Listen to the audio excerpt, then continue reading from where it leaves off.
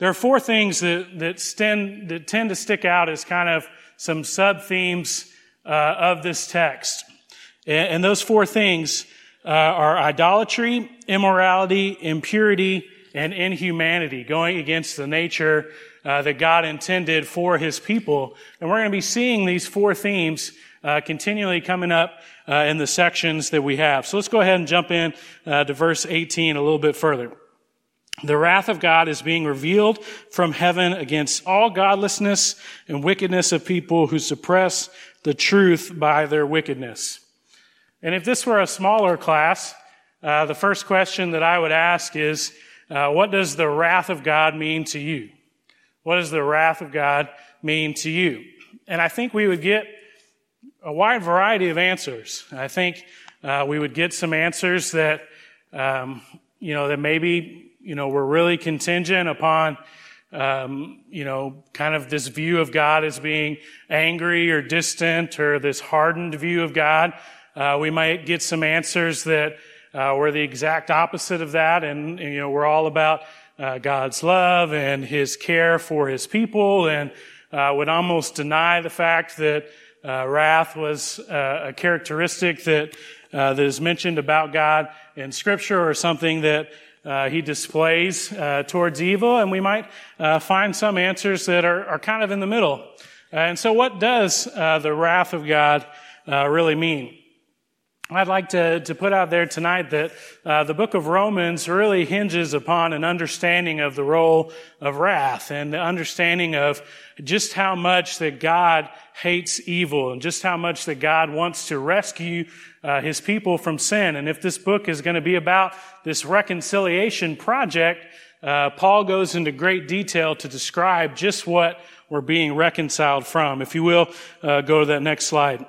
I like the way that James Bryan Smith puts it. The narrative of a God who does not care about sin naturally undermines the entire Christian story.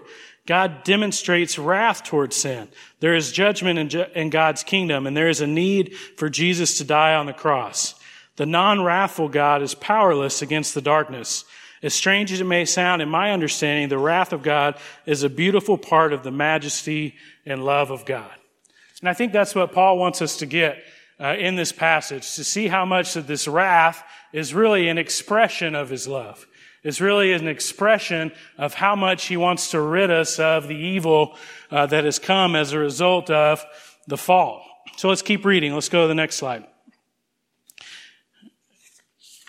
So we've got these two words here. We have godlessness and wickedness. And I don't know if this is a good explanation of the two. I put this together this week, and if I were to guess why the two are emphasized, I mean, godlessness is pretty obvious. It's the absence of God, and that describes, this vertical relationship maybe that we have with Him, that we've detached fully from that and pursued other things, and so we've got this disregard for God. But I think wickedness is when this disregard from God manifests itself in our actions, and how this vertical relationship being severed plays out. And we see that this ends up harming our relationships with other people. And so this separation that we see is really kind of on what we read in the greatest command. We're disconnecting from our love of God, and we're disconnecting from our love of others when we embrace godlessness and wickedness. So let's keep going. Since what may be known about God is plain to them, because God has made it plain to them, for since the creation of the world, God's invisible qualities, His eternal power and divine nature have been clearly seen, being understood from what has been made, so that people are without excuse. And we could spend the rest of the time right here. We could spend the rest of the time talking about the apologetic of creation. And I know there's a class on on Sunday nights that's talking a lot about apologetics and about the role that creation plays in our faith. But we could look at, exploring what these invisible qualities are, this eternal power, this divine nature, how we're supposed to see them and the role that they play in our lives. And there's a lot of different commentators that had views on this, but the two that were maybe the most prevalent that I saw to describe maybe the role that these two characteristics play is this idea of an innate knowledge of God. a sense of the divine or an inherent awareness of God's being that connects immediately with human existence. This idea that we're all hardwired with this knowledge of God in some way or another. We may not fully understand it, but there's something in us that points to there being something bigger than just us. That might be one explanation for what's being described here. And the second is about the role of creation itself, and it's described as kind of a derivative knowledge of God. This knowledge of God that can be inferred from the immensity, order, and beauty of creation itself. And I think we've all experienced probably both of these in our lives. We've all experienced maybe that inner sense that there's something more going on. And, I'm a part of a bigger story, and it's not just this random thing that happened. There's a bigger creator behind the world that we live in. And I know we've probably all experienced the second one too, when we've witnessed creation in a way that we step back and go, there has to be a God, or it's made an incredibly profound impact on us. But nevertheless, God says it's plain to them. It's something that they've seen, something they should understand, and something that they should know. So let's go to verse 21.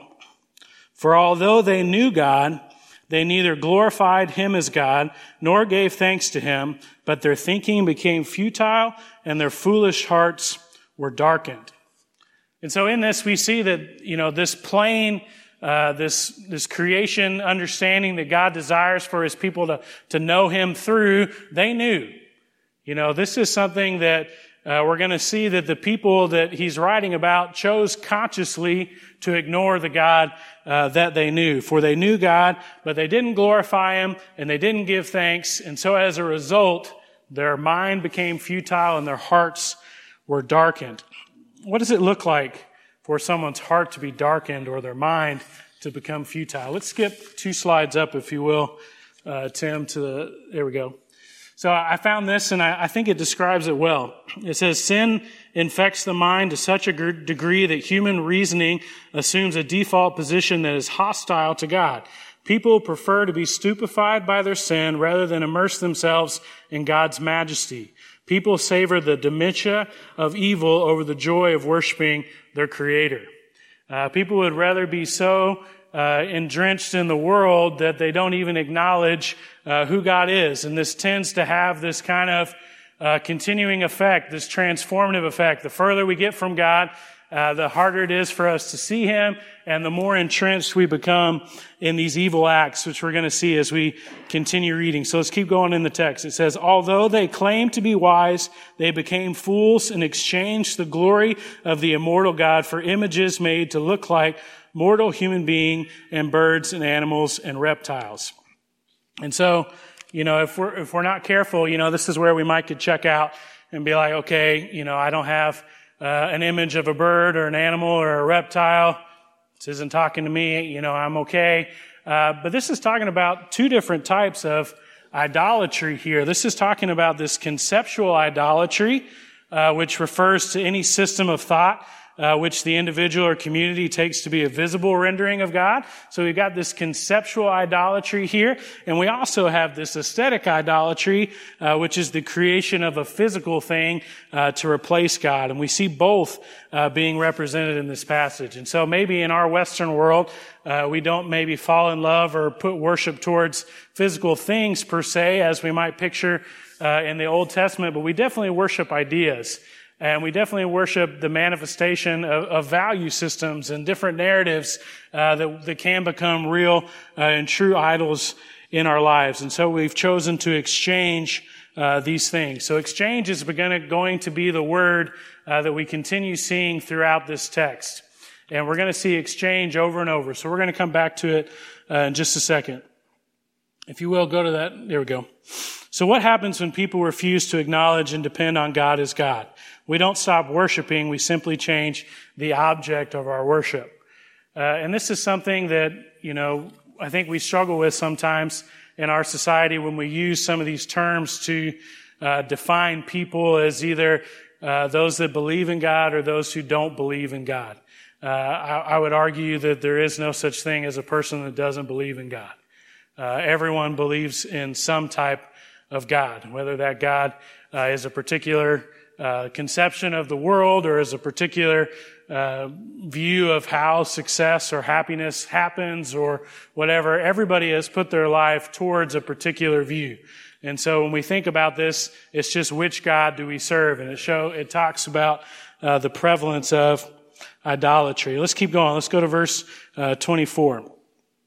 It says, "Therefore God gave them over in their sinful desires of their hearts to sexual impurity for the degrading of their bodies with one another." You know, it's an interesting, this therefore is connected to idolatry, right? We see this description of idolatry.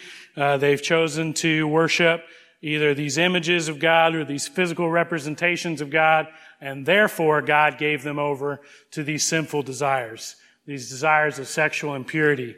That might seem like kind of a weird connection. Why did this one thing lead to another? And really what this text is kind of telling us is so many of these things that are against who God is always start when someone chooses to not recognize God as who God is. When someone chooses to either place themselves in the role of God or place something else in the role of God, then immediately these other things that are against God's will continue to happen. And so we see this connection here between the spiritual and the sexual. This connection between not only what's going on in our minds and our hearts, but this extends to the body. And so we're seeing this holistic kind of refusal of adopting the ways of God. Daryl Tippins, who teaches at ACU, says, "A better theology and a better psychology shows us how to believe with our minds while at the same time believing in and through our bodies. This approach reflects how heart, mind, and soul are intimately and inevitably bound together in the worldviews of the biblical writers." Just like in the greatest command, just like in the Shema, this holistic picture of discipleship is all throughout Scripture. And so this holistic picture we're getting here in Romans 1 of lack of discipleship encompasses each one of these things. Heart, mind, soul, and the body are each being a part of rejecting God. And so in verse 25, "They exchanged the truth about God for a lie, and they worshiped and served created things rather than the Creator who is forever praised. Amen." So let's talk about this word exchange. It's a word we all know. It's a word that we use on the regular. But sometimes it helps to go back and just look at the definition of the word exchange. Exchange is the act of giving or taking one thing in return for another. Or a secondary definition of exchange, to part with, give, or transfer in consideration of something received as an equivalent, right? And so at the root of exchange is free will, right? If something was taken from you, it wouldn't be called an exchange. If something was replaced without your knowledge, it wouldn't be called an exchange. But throughout this text, we see the word exchange over and over because it's a choice that the people are making. This is a conscious choice, and it's also a conscious determination of value. They're looking at what they have, and they're choosing to trade it for something else.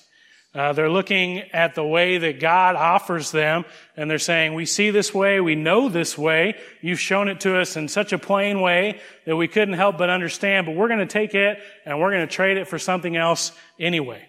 And in this passage we're about to get to, about these displaced kind of sexual nature section of the scripture, the word exchange is right in the middle of it. This is a conscious choice that we're about to read about. This is a choice that acknowledges who God is and chooses to go apart from the way that He designed.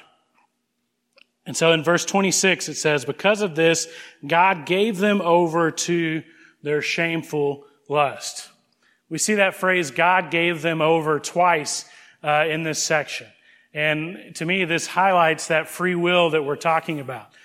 God lets them make this choice. God has shown them Himself fully. There's nothing that they can deny. It says they knew Him, but yet they chose something else. And God let them do it. It says God gave them over to this. And so when you really think about it, this is pretty similar to, what happened in the garden. God tells them everything. He tells them what's going to happen. He paints for them a picture of what life with Him could be. and what he desired that relationship to look like. He gave Adam and Eve clear parameters for how they could stay in that relationship with him, but yet he gives them the free will to make the choice not to be with him.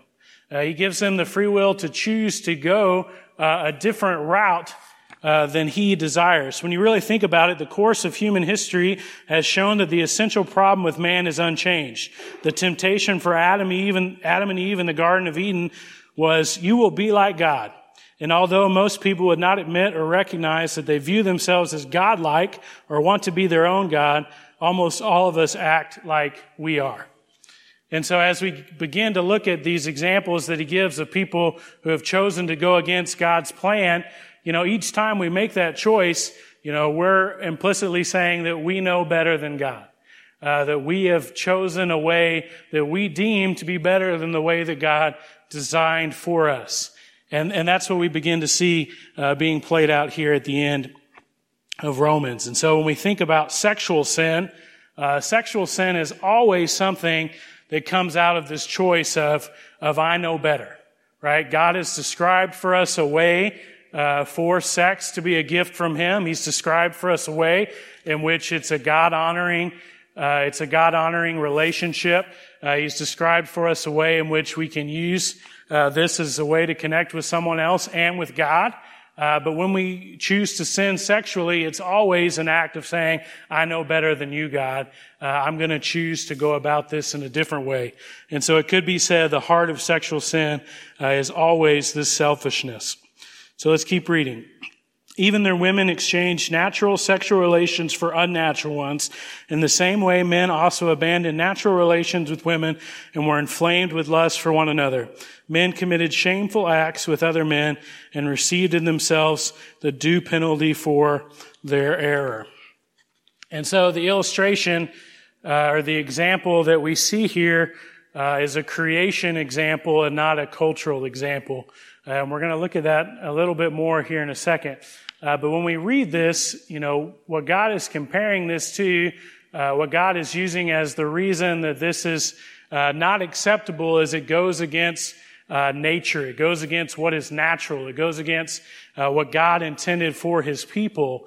And so we see this being brought back to creation and the creation story itself. I'd like to read two thoughts from a theologian named Preston Sprinkle that I think describe what's going on here really well. And the first one is more about the passage of Romans 1 in general, and then the second gets into the cultural nature that Paul is maybe dealing with. It says, mankind has departed from God's original intention, the way that God designed them to be as gendered humans. Notice the pattern of exchange in Romans 1. Humankind exchanges the Creator for creation.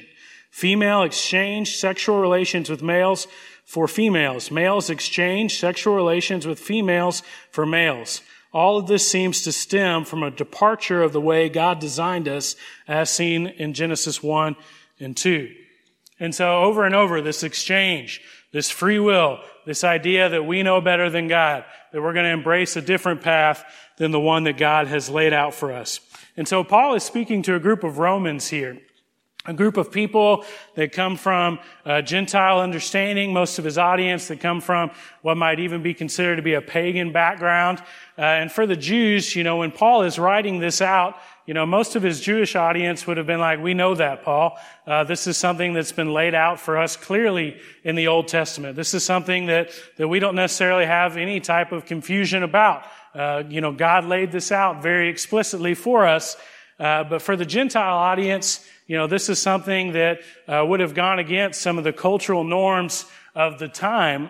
And yet Paul chooses not to use a cultural example of why this was wrong. If Paul situates the same-sex relations in Romans 1, 26 and 27 in the context of departing from the Creator's intention, then this suggests that Paul's words are not limited to some cultural way of behaving. That is, Paul doesn't say that certain types of same-sex relations were taboo in this Greco-Roman environment, and therefore they are wrong. He says, or seems to assume, that what is wrong with same-sex relations transcends culture. Violating God-given gender boundaries is universal and absolute. They go against the way God created males and females and intended them to relate to each other sexually. And so that's one of the powerful things about this passage, is it's written in a way that is meant to apply to all people and all cultures and all times of, how God desired from the beginning in creation for people to relate with each other. And we're going to see a little bit at the end of this passage about how to live in a culture that maybe doesn't adopt these same principles today. So let's see where it goes. Let's see this other furthermore, this word to say, in addition to, and I'm running out of time, I realize, but we'll finish up real quick. Furthermore, in addition to losing sight of how God intended for them to function, it says, furthermore, just as they did not think it worthwhile to retain the knowledge of God, so God gave them over to a depraved mind, so that they ought not to be done. So they did what ought not to be done. They have become filled with every kind of wickedness, evil, greed, and depravity. They are full of envy, murder, strife, deceit, and malice. They are gossips, slanderers, God-haters, insolent, arrogant, boastful, and they invented ways of doing evil. And they disobey their parents. They have no understanding, no fidelity, no love.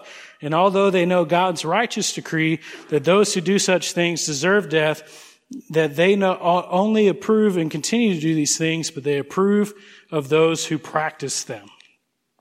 So we've got this huge list, right? And so if we were to ever think that we didn't fall as a part of this depravity because of the type of sexual illustration here is maybe not one that applies to a struggle in our lives, or it might. But he gives all these other things that represent this depravity. And when we get to Romans 3, this is going to be brought in even more, that all have fallen short of the glory of God. But he says here, not only did the people do these things, even though they knew what God's righteous decree was, he says something to those of us who affirm those things. They not only continue to do these very things, but also approve of those who practice them. Man, that's a tough way to end the text. And that's a way that, is very relevant for our current culture. So many of these things that are mentioned, not only about sexual relationships, but in this list are put forth as quality ways to live in our culture, or values that lead to success or happiness, or provide an outlet for moving up in our society in different ways. And so not only are Christians supposed to, not engage in those type of things, they're supposed to have the same view that God does towards things that are outside of his natural plan for how people should interact with him and interact with each other. So I'm sorry, I'm right up against it. So I'll pray real quick and we'll release everyone to pick up your kids.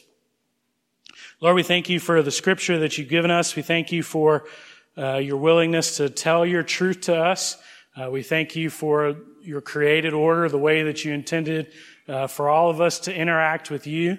We thank you for the way that you intended for us to interact with each other. We ask that we're constantly looking to be a part of that reconciliation to what you intended.